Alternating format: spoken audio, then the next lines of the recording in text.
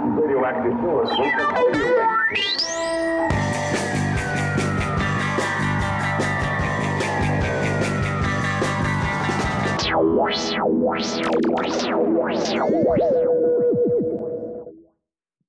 E aí, galera, mais um episódio do Escafandro. Sou o André Graciotti, tô com o Jairo Rodrigues. Olá. E o Ramon Vitral. Olá, tudo bom? Do blog Vitralizado, o melhor canal de quadrinhos do Brasil. Imperdível. E hoje vamos falar de Mindhunter e um pouco sobre David Fincher, que é um dos diretores favoritos nossos. E a gente resolveu, sempre queria falar sobre ele, que ele é um cara legal. Faz tempo, né, que a gente tá falando sobre ele aí. Yes. E a gente assistiu Mindhunter, tivemos opiniões contrárias e controversas. Eu gostei muito. Complementares. Não, eu gostei bastante, muito, muito mesmo. Um dos melhores séries do ano. E achei foda.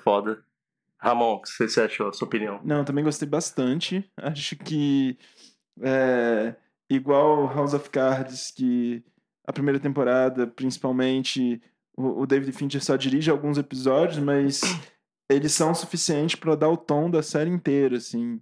E nesse caso do Mindhunter, além de ter uma puta história, é um puta storytelling bom que o David Fincher tem. Ele sabe contar a história e ele tem elementos muito característicos dele, né? Seja na fotografia, seja no texto mesmo, no roteiro. E também nas histórias, né? Nas histórias mesmo. Mesmo que ele só dirigiu os dois primeiros e os dois últimos. Mas eu acho que tem um peso imenso, assim. Ele tá envolvido desde o começo da concepção da série e tudo mais. Ele é produtor. Então. Eu acho que até pra quem quiser acompanhar essa história toda, né?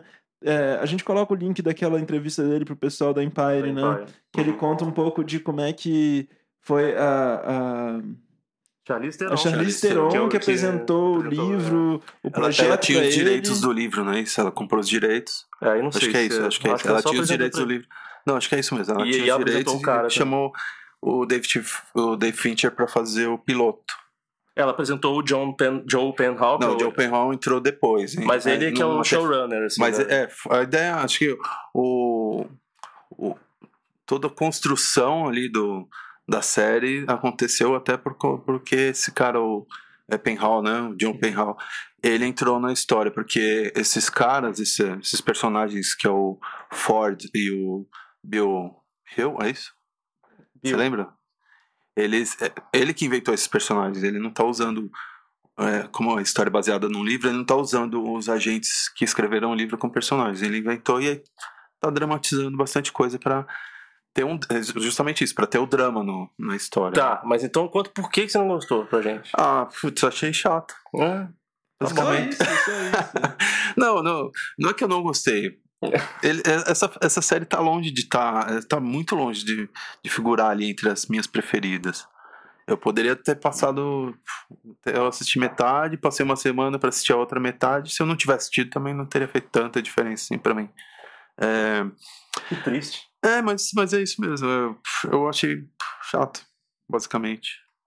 Nossa, cara, eu adorei. Eu achei do caralho. Eu tava falando com o André como é que eu acho que essa série ela é bem construída, sabe? Ela é muito texto, cara. Às vezes eu fiz uma comparação assim que eu nem sei se procede 100% com o Silêncio dos Inocentes, né? Que os grandes momentos do Silêncio dos Inocentes pra mim são os encontros, as reuniões entre o Hannibal e a Clarice. Uhum. E como eu acho que essa série também tem os grandes momentos dela são exatamente os encontros, as entrevistas dos dois policiais do FBI com os criminosos, sabe? Uhum.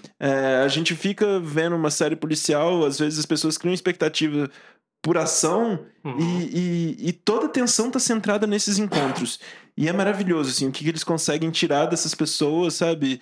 O texto é muito bom. Eu vi vídeos incríveis no YouTube, a gente até coloca o link no... Mas você sabe que tem algumas entrevistas que eles fizeram o texto exato, né? Então, é isso que eu ia falar. Mesmo. A gente até coloca o link no Facebook, enfim...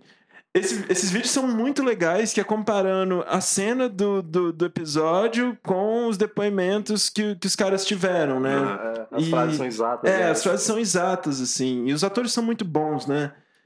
Enfim, eu acho maravilhosas essas cenas, principalmente são os grandes momentos da série, são esses confrontos intelectuais entre os caras que estão lá para desvendar essas figuras, esses criminosos, e os criminosos no papel deles de alguma forma deturpar a leitura deles, né? E que eu acho maravilhoso, né? Que em determinado momento eles descobrem que existe essa rede interna de comunicação entre os presidiários, e aí esse diálogo entre eles poderia estar deturpando as análises que eles estão fazendo. O que torna o desafio deles ainda melhor, ainda mais interessante, né? De compreender mesmo qual é a missão desses caras, a motivação e como é que a cabeça deles funciona. Não, eu adorei isso também. Na primeira entrevista que é com o Ed Kemper lá, e a série já me ganhou, assim, que eu achei foda a tensão que é você conversar com serial killer e como que pra época aquilo foi muito inovador, porque todo mundo achava, serial killer é doido e pronto, tem que matar. Todo mundo tinha essa mentalidade e é uma época que as pessoas tinha esse setor do FBI que começou a pesquisar isso, que não, existe uma coisa por trás, que formou esses caras, vamos pesquisar sobre isso. E a maneira como a série trabalha isso eu acho muito, muito incrível. Assim, isso acontece no primeiro episódio, né? A entrevista acho que é no segundo. No primeiro episódio tem... Não lembro se é no primeiro. Que eles estão dando a aulinha pros policiais e ele bota a foto do Mason. E aí todo mundo fica meio... Não, é depois. Todo mundo... como assim? Então, mas isso é antes da primeira entrevista, né? E é realmente interessante que eles mostram isso, tipo, como é que as pessoas pensavam, esse cara é louco, ele só pode ser maluco, olha esse cara, só pode ser maluco.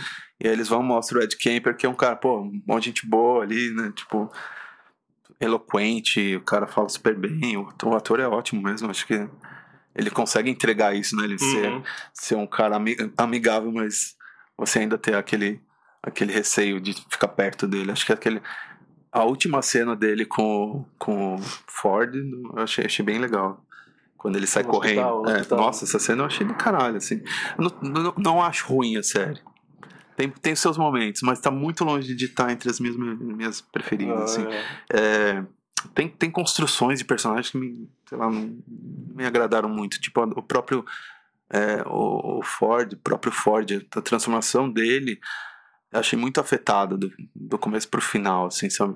É óbvio que aquilo ia acontecer. Acho que desde o começo já dava pra entender que a série ia girar em torno dessa transformação dele, do cara muito certinho pro cara que tá simpatizando demais, um pouquinho demais além da conta com esses assassinos, né?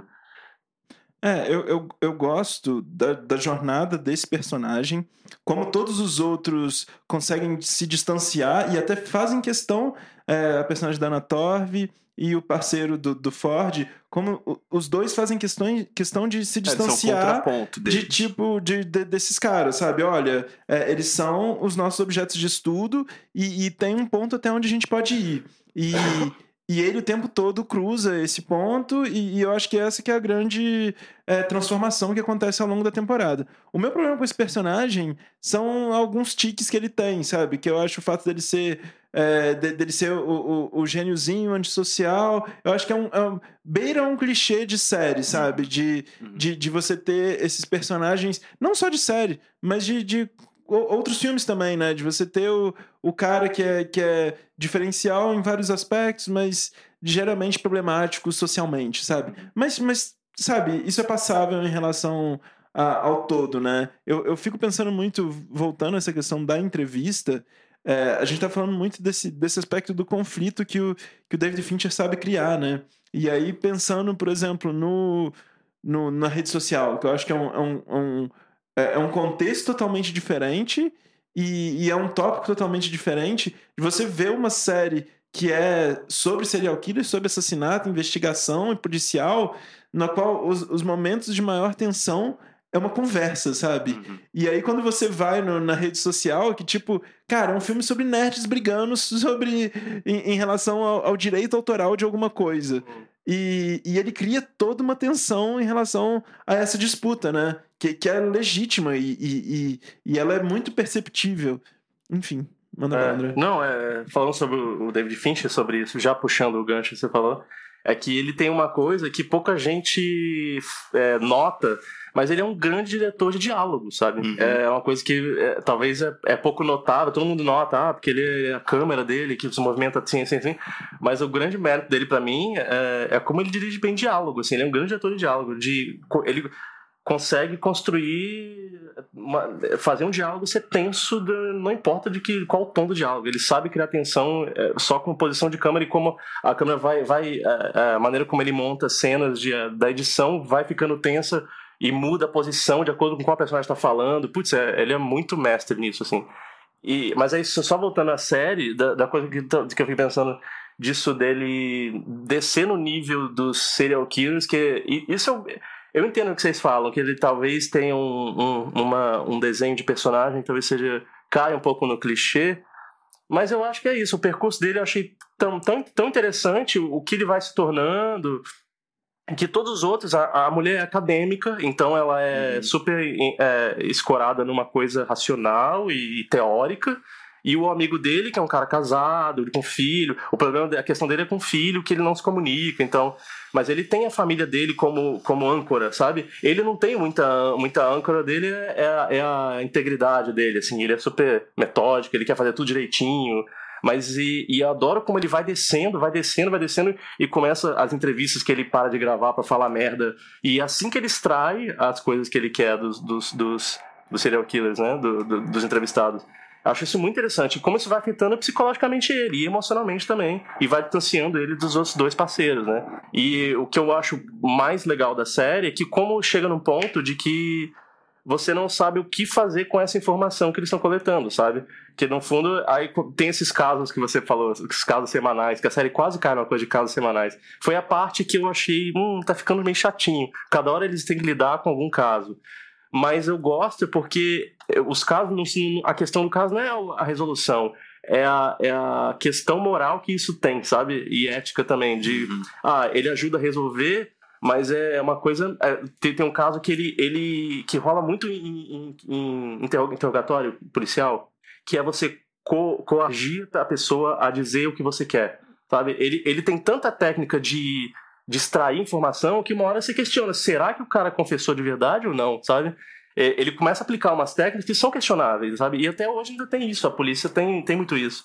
E acho isso muito foda. Ou o lance da escola, que ele começa a ver que pode estar formando um pervertido ali, mas ele não tem prova sobre isso. E aí ele quer agir antes porque ele já vê, ele começa a identificar o padrão do que forma um serial killer, mas quando você vai aplicar isso na prática, envolve 1000 problemas, envolve 1000 questões. E eu adoro como o clímax da série, como é complicado você lidar com essa informação, sabe? E também as questões de sistema, de lidar com o FBI, que tudo você tem que responder para alguém, tudo você tem que ter certas condutas, que ele começa a passar por cima de tudo. E no final ele tá um cara totalmente perdido, assim, ele tá super envolvido e chutou o balde do sistema e das condutas morais. Então, eu acho muito foda como a série constrói esse arco dele, assim. Então, eu gosto muito do personagem.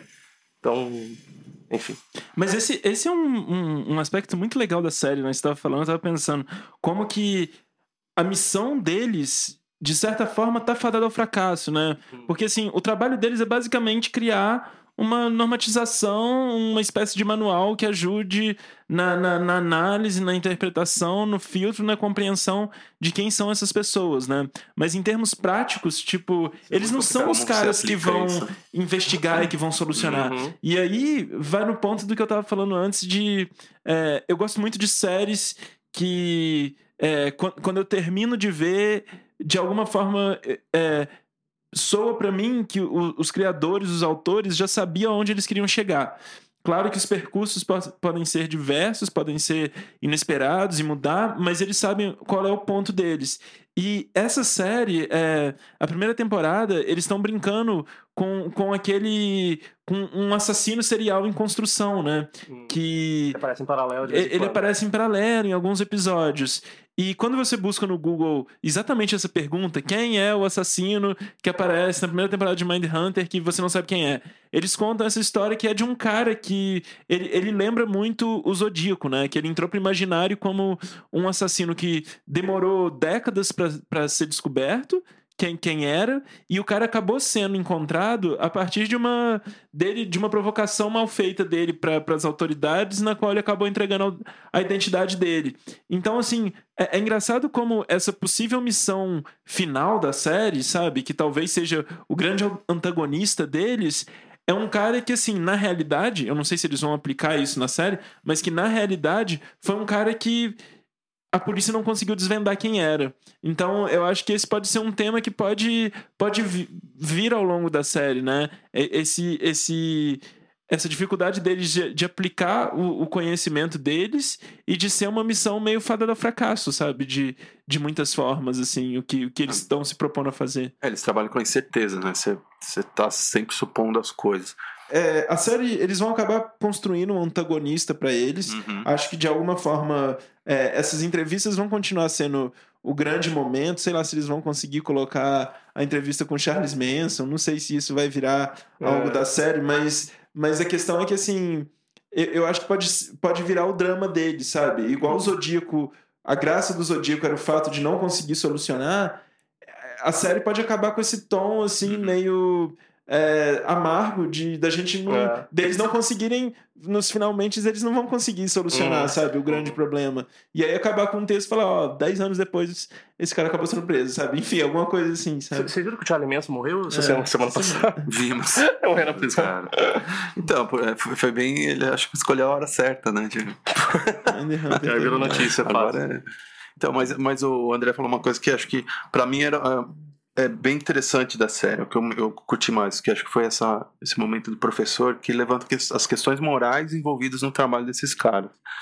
E aí você tem, sei lá, tem isso na série quando eles falam, você é o que? O polícia do pensamento, né? Eles falam como é que eles falam? The Thought Police, alguma coisa assim. Essa questão moral eu acho interessante. Agora a construção da série, pra mim, acho que ela se perde em vários momentos. Se bem que os episódios que o Fincher dirige são bem acima dos. Eu acho que. Eu não sei o que acontece. Talvez seja isso que você falou não sei, eu acho. Não gosto de todos.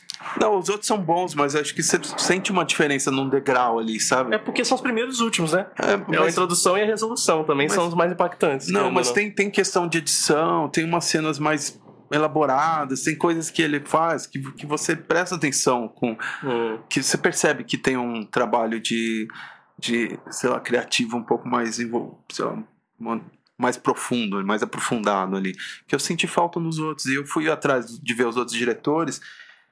Não são os caras muito experientes, mas são os caras com currículos bons, né? Tem um deles que dirigiu o documentário do Senna, que eu acho bom. Do Senna e da Amy Winehouse. Os dois são muito bons, os dois documentários. E aí tem esse cara que eu mostrei pra vocês agora há pouco, que escreveu, ele não tem muito trabalho como diretor, mas ele escreveu The Hunt, né? O dinamarquês.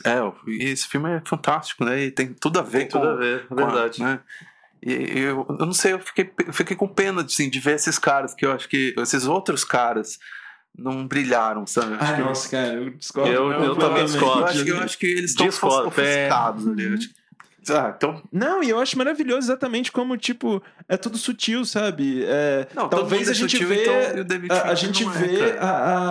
a mão mais pesada do David Fincher porque a gente tá acostumado com o jeito dele filmar e fotografar, mas mesmo assim, sabe? Eu acho que tá tudo muito bem arrumadinho, sabe? Não sei. Eu também acho bem fluido, assim, os episódios. Eu não acho que agora é o Fincher fazendo, olha que coisa. Não, acho que ele também foi super sóbrio.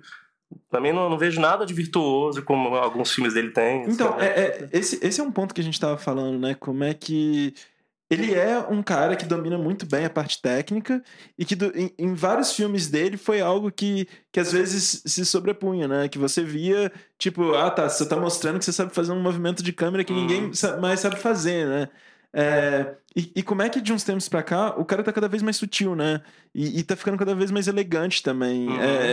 Esses excessos, sei lá se eram excessos, mas esse virtuosismo dele tá cada vez mais sutil, né? De várias formas.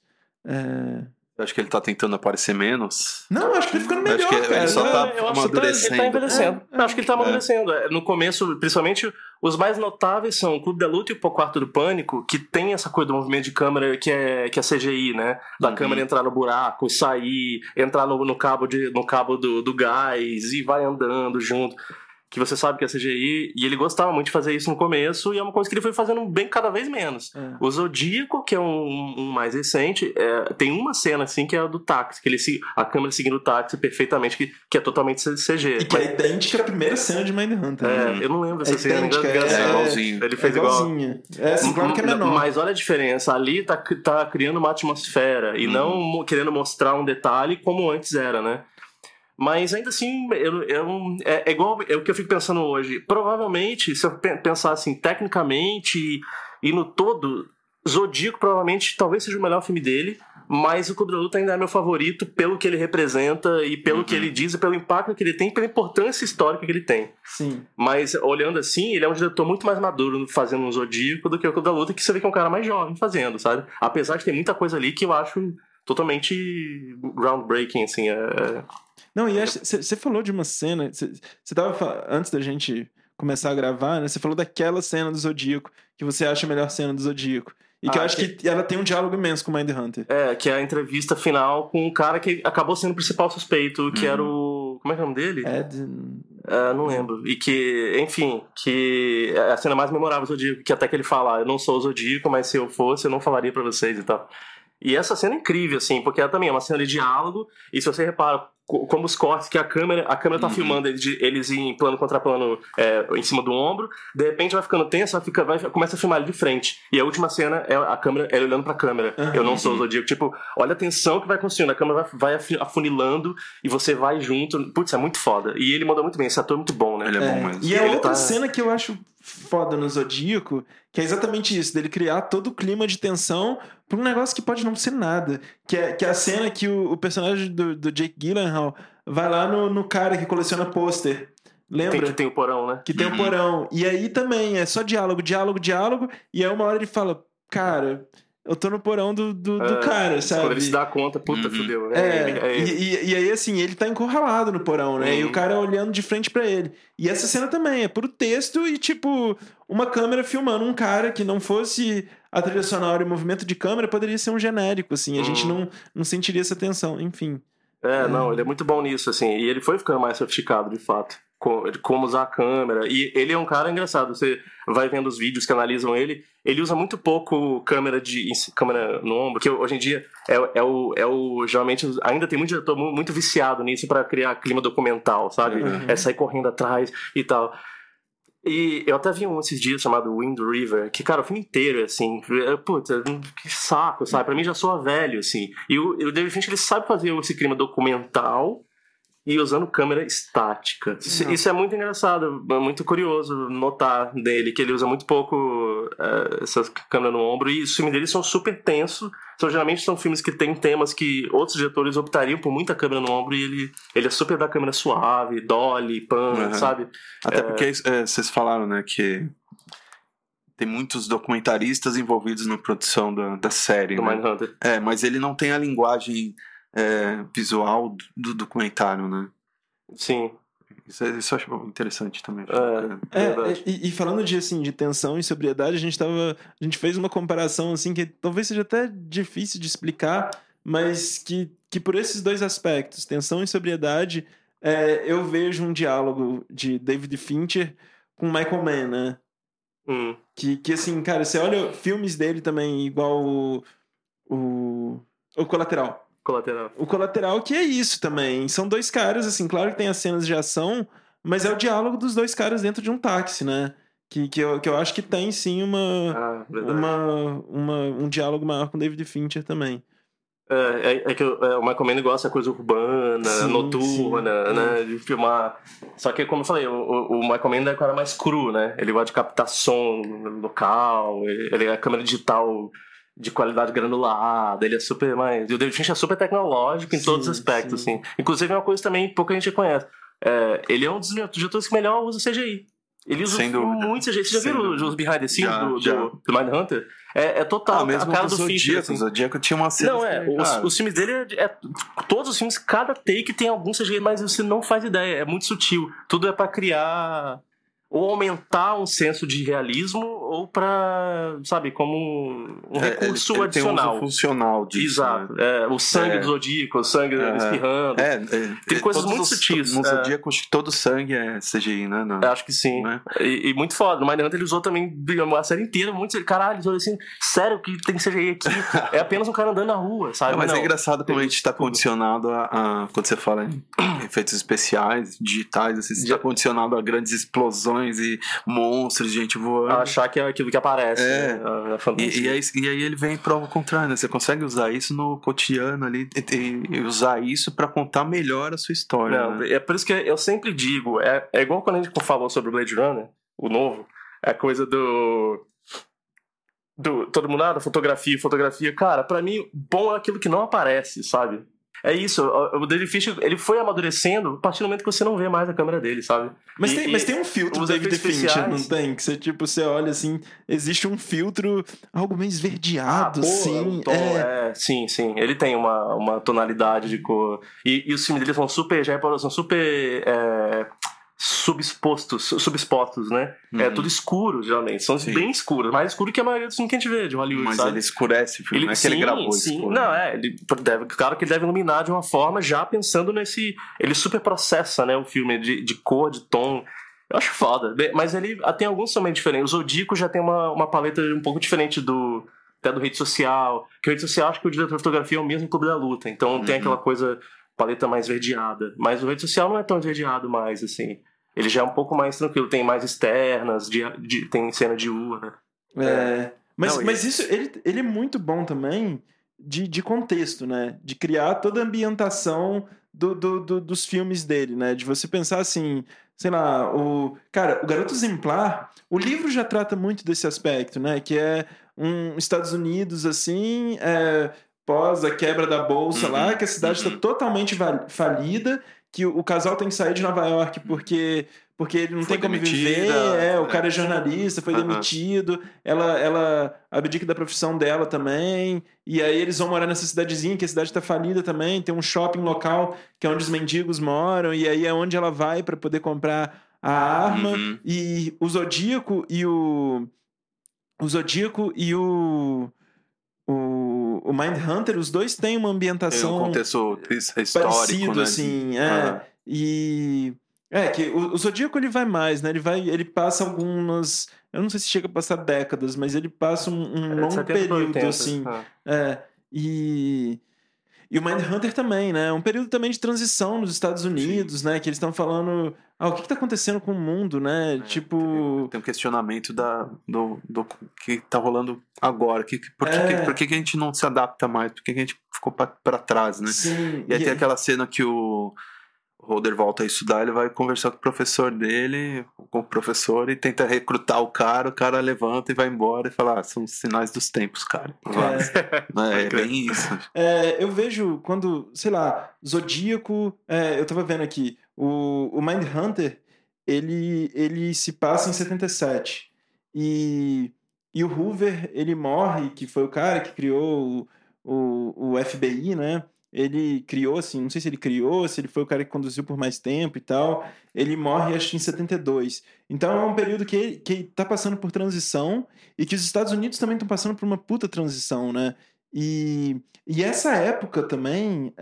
Que é a do Zodíaco também. Que é a época do Zodíaco e que, por exemplo, você viu o próximo filme do Tarantino que ele vai fazer? Se passa em 69. Né? Na verdade, ele explicou até isso, assim, que... não é sobre o Manson vai estar e aí se passa nesse período. E é um Estados Unidos assim que de muitas transformações sociais que dialogam muito com o mundo hoje e que tem muito maluco aparecendo, né? Rola um diálogo até no Mindhunter no começo, ele no bar com o cara, eles falam isso, né? Falam. Porque a gente tá vendo uma época muito... que não tem regra, né? Que tá acontecendo? O mundo ficou doido e é normal. O mundo ficou doido e aí as coisas estão aflorando, né? É o nosso mundo hoje. Tipo, eu acho do caralho que, por exemplo, o próximo filme do Tarantino talvez também seja algo assim, né? Que todo mundo fica falando, ele vai fazer um filme de Charles Manson, mas ele mesmo falou que o foco não é o Charles Manson, vai ter Charles Manson, mas não é o foco, né? Sim. E é isso, assim, rede social também tem um apelo imenso, assim, daquela época. Isso é recorrente. Olha o Clube da Luta também, como fala de consumismo, de masculinidade. Isso é 2000, sabe? Pra mim é o que... foi 99 o filme, mas, cara, pra mim ele representa um dos filmes mais icônicos daquela época, assim, daquelas 2 décadas ali. E claro que tem o livro, né? Mas ele tem umas coisas que eles falam, cara. Eu acho do caralho que eu Tyler Durden falando. Como é que é? Não, daqui a algumas décadas a gente vai ter, tipo, Galáxia Amazon, Galáxia Amazon, esse vai ser o planeta Disney. E, cara, é isso, vão sobrar essas 3, sabe? Planeta Disney tem? Ele fala assim, planeta Disney, ele fala. Não sei o que, Starbucks, sabe? Que é isso, assim, é a galera que vai comprar tudo. Cara, porra. Consumismo, enfim. Clube da Luta é até difícil falar, porque acho que ele se propõe a falar dos nossos tempos, né? Ele se propõe a ser. Mais do que o próprio livro, assim. Acho que o livro, nesse aspecto, ele não. Ele foi tão longe, não vai tão longe. Até o Chuck Palahniuk, que é o autor do livro, ele mesmo me reconhece. Cara, e o final do livro. Nossa, o final do livro é horrível. Acaba na delegacia, não é? Não. Do livro? Acho que ele tá no hospício, se eu não me engano, e aí tem tomando os remédios lá pra ficar sob controle, né? E aí chega o enfermeiro careca, estamos cuidando do senhor, sabe? Uma coisa assim que mano, isso eu li na época também. Achei fraco. Mas ele tem essas questões com a maneira como ele. Eu não sei também a relação, porque ele é um cara que vem do videoclipe, então ele sempre trabalhou com Madonna, só com gente foda, né? No começo dos anos 90.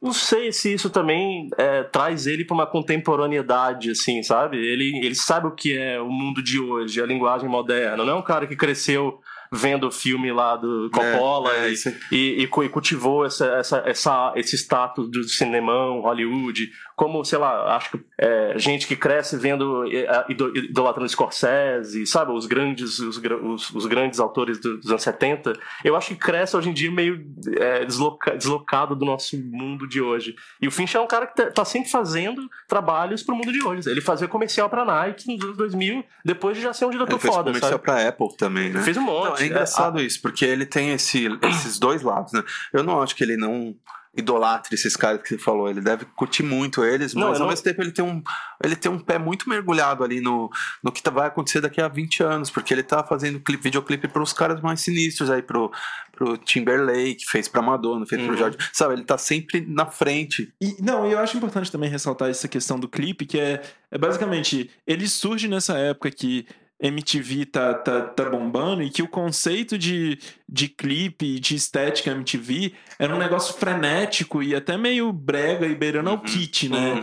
Que ele sempre soube se distanciar, assim. Eu acho que vale também assistir aos clipes do David Fincher pra ver que, assim, não é que ele é um cara do videoclipe ele é um cara que domina muito publicidade, videoclipe e sempre conseguiu fazer um trabalho autoral, né? Tem aquele cara aí que dirigir um desses Velozes e Furiosos aí, que é um cara que sempre dirige os clipes da Taylor Swift, sabe? Sim. E que, tipo, aí eu acho que você consegue distinguir. E é um cara, é um nomão dos videoclipes hoje. E já tem um tempo até. Mas enfim, é um genérico, sabe? Mas é um engraçado, cara assim, X, assim. Ali nessa época, ali no comecinho sei lá, meados dos anos 90, teve uma leva de diretores que estavam vindo do videoclipe, era a aposta de Hollywood, então...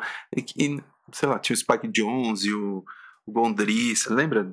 Rolou esse boom, assim. Tem até uns DVDs. O Roman Coppola também. E aí esses caras aquele cara que fez o clipe do Anthony Corbin. Anthony Corbin, que é o do Nirvana, né? Hot Chip Box. Mas ele fez um filme também. Foi do... de qual banda? Ele fez Joy Division. Ele fez o No Control, né? Isso. Então, e aí esses caras não viraram tanto, né? O Fincher. O Jonathan Fraser, que fez o Under the Skin, ele foi um dos grandes diretores de videoclipes dos anos 90. E ele fez o Birth, né? Sim, com a Nicole Kidman. Só que ele tá no alternativo ainda, né? Então, mas ele continuou no alternativo. Você pega o Fincher, de todos esses caras, foi o que... Mas porque ele já pegou o Alien 3 de cara, né? Então, mas o Alien 3 foi tipo um batismo de não, fogo. eu acho que a gente Mas também ninguém tá pegou um falando... blockbuster A gente de tá falando cara. também de gerações diferentes, sabe? Eu acho, assim. Não sei se essa galera um tá na pouquinho mesma. talvez, porque ele... Não, 90 e pouco. Não, ele também. começou a fazer clipe em 80 e pouco, 84. 84. Ele é um pouco antes, verdade. Esses 84. caras são mais novos. Ó, Michel Gondry tá aí fazendo filme até hoje. Mas pensando no impacto que ele tem, assim como... Impacto? Pra mim ele tem mais impacto que todos esses juntos. David Fincher. O Michel Gondry. David Gênio, Fincher gênio ou que pisou Michel na terra. Gondry? Qual? Michel Gondry. Não, mas Mó é, gênio, não, tá, não, tô acho te que o falando- critério é outro, a gente tá Eu tô falando te de falando pra alcance de você público. escolher David Fincher e Michel Por que Gondry. eu tenho que escolher? Porque você tá falando que os dois são iguais, eles não Não são. tô falando que eles são iguais. Eu tô falando que o David Fincher ele foi pra uma esfera do mainstream Hollywood. Mas é isso que eu tô que eles dizendo, não foram, mas exatamente. isso não é demérito. Não tô Eles demeritando os continuam- outros. Tá, eu tô sim, falando você que tá desses caras que saíram no videoclipe, ele foi o cara que conseguiu chegar lá, apesar de ter passado por Alien 3. Chegar lá. Não, chegar no mainstream de fazer um filme que concorreu ao Oscar. Tá criticando a Nike e a Amazon e se vendeu pro sistema. É isso que o Jair tá falando. Um pouco. Eu não acho que chegar lá é fazer Hollywood. Não, mas chegou ali ele- pra mim tá super bem. Ele tá conseguindo fazer os filmes dele com a assinatura dele. Sim, com a não, cara dele. ele virou grande. Não, Então, e falando ele- com o público amplo. Exato. É isso, tá. E ele veio ali o primeiro videoclipe dele é daquele Rick Springsfield, sei lá, cara. Achei que era o Rick. Não. Ele fez uns clipes bem brega, assim, se você olhar, não tem Porra, mas também ele fez milhões. Mas né? ele fez. Mas é isso. Do nada ele começou a trabalhar com Madonna, Paula Abdul, que era os puta nome da época, George Michael, que na época acho que deve ter sido o videoclipe mais assistido. Freedom foi. Nossa. Cara. Mas é isso. E aí ele pegou o Alien 3 de cara, que se arrependeu, deu tudo errado, Cara, né? Alien Que 3 era filme de estúdio. Era pra ter sido o último filme dele também. E aí, porra, mas eu não sei se é sorte, né? Quando ele pegar Seven logo em seguida, que aí pronto, aí fez a carreira dele. A partir de Seven deslanchou. É verdade. E era uma época também, eu fico pensando, ele veio de uma época que os estúdios se arriscavam. Que é de 95 a 2000. Pra mim, os anos de ouro de Hollywood. Desde os anos 70 a gente não tem uma época tão próspera de projetos de risco e criativos, sabe? Que tem liberdade de diretores vir com visão, sabe? Clube da Luta é um projeto ele mesmo fala, assim, como todo mundo viu, ele falava assim, tem essa cena aqui, que talvez vai ser meio disturbing, assim, para as audiências e tal, pro público, e os produtores, não, tudo bem, vamos lá, a gente confia em você. E ele falou que quando todo mundo viu o filme final, todo mundo pensou, caralho, fudeu, vou ser demitido. E aí foi tão crise que eles decidiram vender o filme de forma errada. Eles venderam como um filme de pancadaria, porque eles acharam que ia agradar só o público masculino. Eles não souberam como vender o filme. Mas enfim, foi num ano que, cara, veio o Paul Thomas Anderson, veio os Wachowski, veio muita gente com visão de filmes com visões inovadoras, assim. Então ele pegou uma época muito foda de que os estúdios se arriscavam. Hoje em dia é muito difícil ter esse espaço pra filmes com lançamento mainstream, cinema de shopping, que é sempre o nosso critério. Na verdade, não tem, né? Não tem. É muito difícil. Tipo, às vezes chega, um Get Out chegou no cinema mainstream, mas eles fumam a bolha. O Get Out é um cara que eu queria estudar um pouco mais pra entender como é que ele foi feito, porque ele, apesar de não ser um puta filme, um puta mainstream, que não teve tanto hype, tanto dinheiro também, né? Tanto dinheiro envolvido, ele tá lá. Mas ele chegou foi super boa, cara. Mas é um tipo de... foge a regra, né? É a exceção que fura a bolha e quando foi chegando, chegou. Antes, os estúdios investiam, dava liberdade pro cara fazer esses filmes.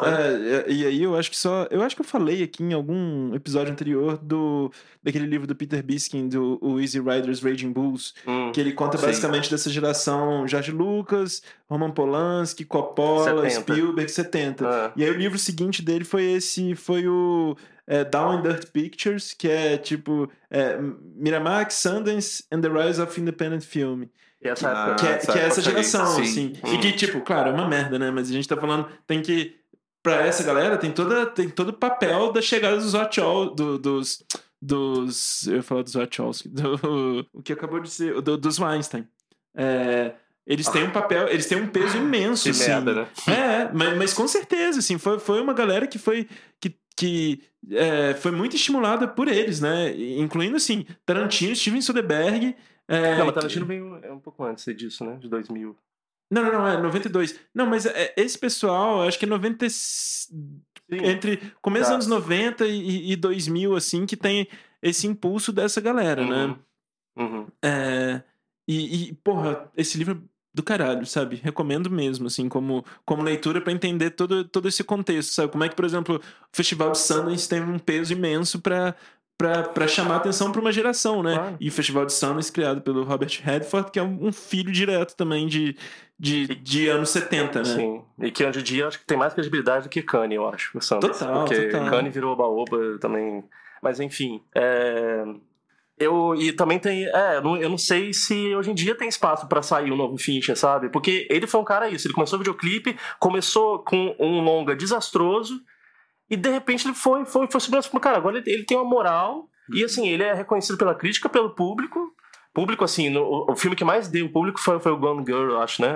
A Garota Exemplar, acho que foi de maior bilheteria. Provavelmente Benjamin Button, que a gente nem citou, né? Mas é o que destoa completamente tudo que a gente falou, por isso que é o pior dele, assim, que não tem nada a ver com o que ele faz, e acho que até ele reconhece hoje em dia que, nossa, não era pra ele esse filme, sabe? Mas... E que ele conseguiu a moral. Quem que consegue idealizar uma série e falar, vou dirigir só os 2 primeiros, tá? Não quero ficar preso, ficar fazendo 8 episódios, não. Eu acho muita moral. O cara conceber a série, uma série, ir pra TV dessa forma, sabe? Ele dirige os primeiros e os últimos. Eu acho o máximo de ter moral. Não, nessa entrevista com a Empire ele até fala, né? Tipo, não vou ter saco pra dirigir 10 episódios. Não é muita moral. O Mindhunter originalmente tinha sido vendido pra HBO. Só que eles estavam na mesma época fazendo o True Detective, né? Eu vi o Fincher falando, eu vi naquela entrevista, ele falando, só que na época eles estavam desenvolvendo o True Detective, que era justamente 2 caras de terno investigando crimes. Aí ele falou, segura essas ondas aí, esse projeto aí, aí ele resolveu, então vou pro Netflix. E aí isso realmente veio alguns anos depois. Mas... que não tem nada a ver, né? Tipo... Não, mas não deixa de ser... Sim, elas iam ser comparadas se tivesse na mesma época, eu entendo, assim. Eu só acho o que me dá medo agora é que o próximo projeto dele é o World War Z 2, né? Pois cara. Caralho, o que ele vai se meter... De novo, é Brad Pitt que é o culpado. Brad Pitt é o culpado dessas coisas. Porque eles são amiguinhos, tudo Brad Pitt. O Brad Pitt enroscou ele com o Benjamin Button, que foi uma bosta, e agora ele tá arrastando ele pra esse Guerra Z. Eles têm um bromance assim que só fode a carreira do Fincher. Mas o Fincher tem uma coisa que eu acho interessante, que todos os projetos deles ele vem de muito tempo de produção, né? Então, sei lá, o Mindhunter tá desde 2009 que eles estão correndo atrás disso. E, sei lá, se ele não tem na manga dele alguma coisa muito maneira aí pra lançar logo depois desse filme pra dar uma apagada. Talvez. Porque já tem uns 3 anos que ele não faz longa, né? O Garota Exemplar foi o último, né? Sim. Fechou? Gostamos muito do David Fincher. Você quer falar qual é o seu filme preferido do David Fincher? Não, eu falei já. Você já falou? Clube da Luta. Meu favorito é o Clube da Luta. Acho que é o mais icônico, é o mais representativo de uma época, pra minha vida também. Você saiu brigando com seus moleques. Saí batendo em todo mundo. Saí batendo todo mundo. Não, eu acho foda como as questões... Acho que é o filme que é o que eu mais revi. Acho que eu já revi quase 10 vezes. E revejo, cara... Se estiver passando, eu vejo. Isso é verdade. E ele cresce cada vez mais, assim. Você vai ficando mais velho, você vai entendendo mais camadas do filme. Mas o Seven tá ali, pra mim, assim, os dois. E o Seven é muito especial também, porque... eu adoro o Zodíaco também, eu acho o Zodíaco maravilhoso. Como eu falei, o Zodíaco talvez seja o mais maduro e o melhor, assim, em termos de crafting, assim. Mas sim, cara, o Clube da Luta, ele é um negócio que tá falando de uma época, sabe? Ele é um filme muito importante. Acho também. Enfim. E o seu? Seven, né? Então, Seven. Pior, Benjamin Button. Benjamin Button. E é uma pena que a história é tão legal, né? Assim, o conto original. Uhum. Eu não li, eu li uma adaptação em quadrinhos que eu achei bem ruimzinho. Mas é isso. Vamos então agora aos indicados do mês. Roda a vinheta.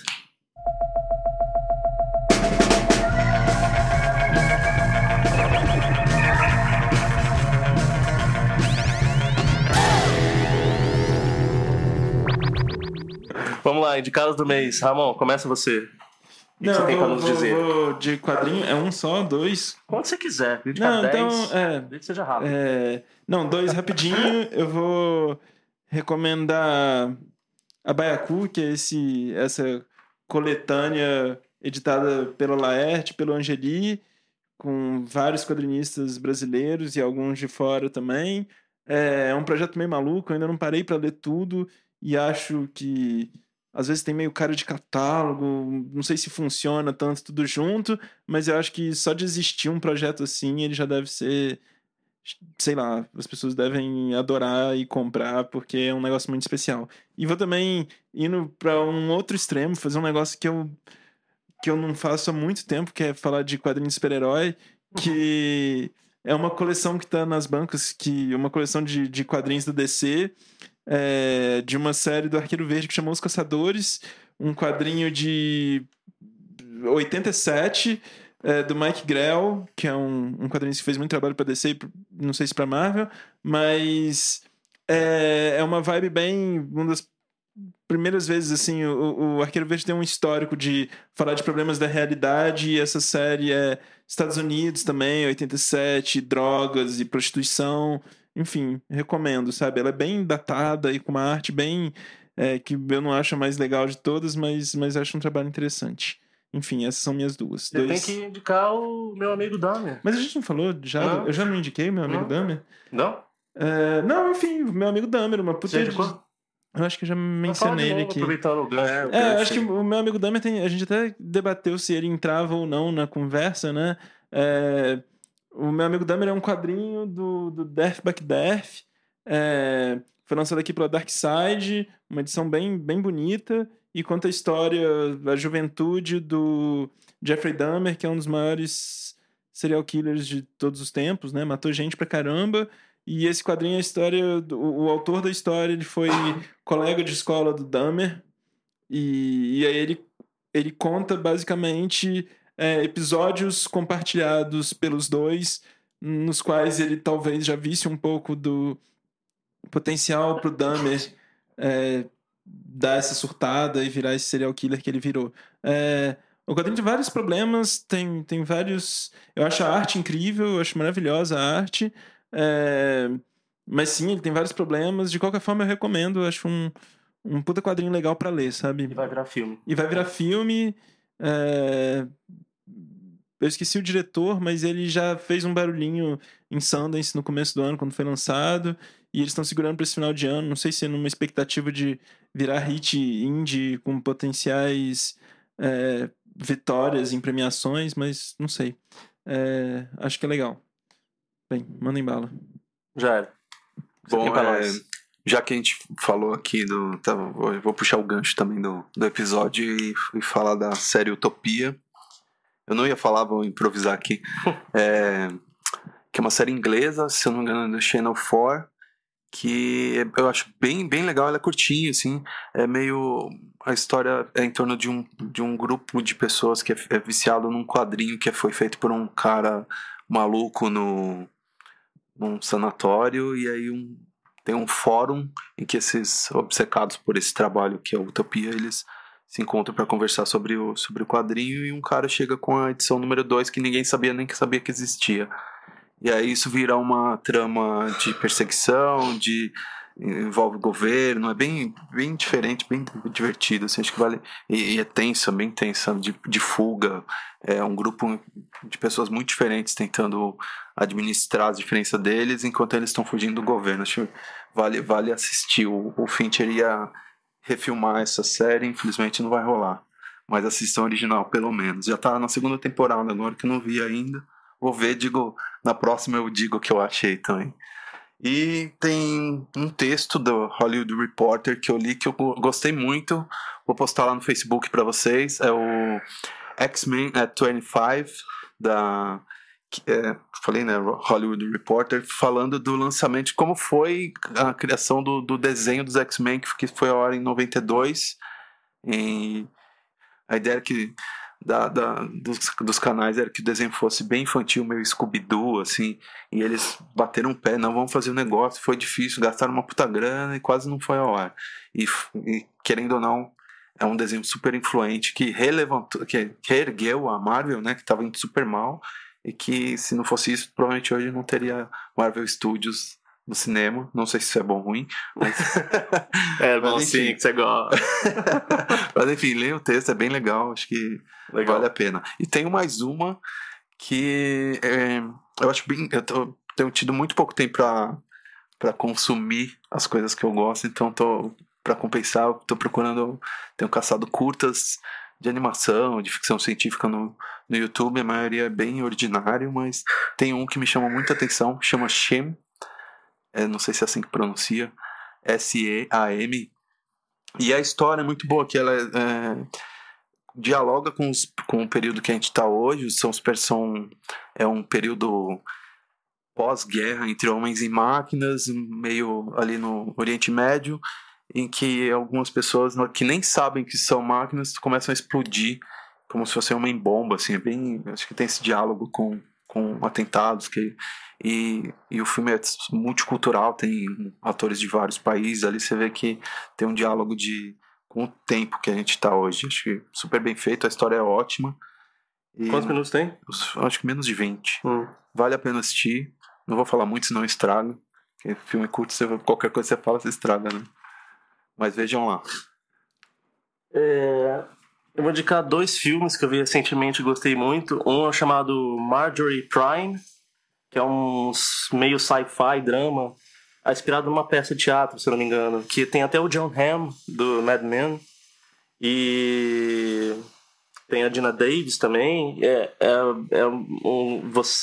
um tipo num futuro que as pessoas contratam uma inteligência artificial que é um holograma dos familiares mortos. Então, quando uma família morre, você cria um holograma para poder interagir, continuar membro da família. E vai a família, cada um que morre, eles vão botando um holograma. É bem interessante, é bem assim, parece uma peça mesmo, que é bem diálogo o filme inteiro. E bem bonito, assim. Quando que é o filme? Desse ano. E o outro chamado Good Time, que tem o Robert Pattinson, que, acreditem se quiser, ele tá se revelando um grande ator, e não só ele tá se mostrando um bom ator, como também escolhendo só projetos legais, assim. Interessante. Ele e a Kristen Stewart, inclusive, que mostram como o Crepúsculo virou o mais importante filme da década. De verdade, porque lançou os dois, e os dois estão mandando muito bem nas escolhas, assim. Só estão fazendo filme com gente legal, filme independente. Mas é engraçado que eles tinham tudo pra virar aquele casal queridinho. Não, eles estão fugindo disso, e ele só tá escolhendo um projeto massa, assim. Excelente. Eu adorei esse filme chamado Good Time. Também tem ele, cara, ele tá muito bom. Ele é um cara super drogado, assaltante de banco, e o irmão dele é um deficiente mental. E eles assaltam o banco, o irmão vai preso, obviamente, e ele luta pra tentar tirar o irmão da prisão, só que ele só se mete em bobada. E, cara, muito legal esse filme. Qual o nome mesmo? Good Time. Good Time. Good Time. E, obviamente, nenhum dos dois tá no Netflix, não estão em lugares acessíveis, estão em torrents. Larguem de ser preguiçosos e vão atrás de torrents, que é onde se acha filme bom. Esse é meu recado, minha terceira dica. Que bom, você quer dar seu Parem de ficar perguntando se tá no Netflix. Também. Esse é o meu recado, que termina o episódio de hoje. Parem de ficar perguntando, tem Netflix? Não tem. Não tem, não vai ter. Eu quero que o Netflix se foda. Mentira, porque Mind Hunter no Netflix é legal. Então é isso, gente. É isso. Valeu aí, mais um episódio. Até a próxima. Curta a nossa página no Facebook. Nosso Facebook. Se concordam, não concordem, se quiserem discutir alguma coisa, estamos disponíveis online no Facebook ou na nossa página do Facebook ou no blog Vitalizado do Ramon, que é um dos blogs mais acessados do Brasil. Você pode comentar lá também. Mas é um dos melhores, né? Se não é dos mais acessados, certamente. Não é dos mais acessados. Não, mas enfim, comenta aí onde quiserem. Estamos após para debate, se quiserem brigar com a gente também, porque com o Jairo só, porque ele que reclamou hoje. Hoje eu fiz o papel, né? Vocês que não quiseram. Verdade, a gente foi Marinha Val com as outras. Gostamos da série. Tá bom. Então é isso, gente. Valeu, até a próxima. Até.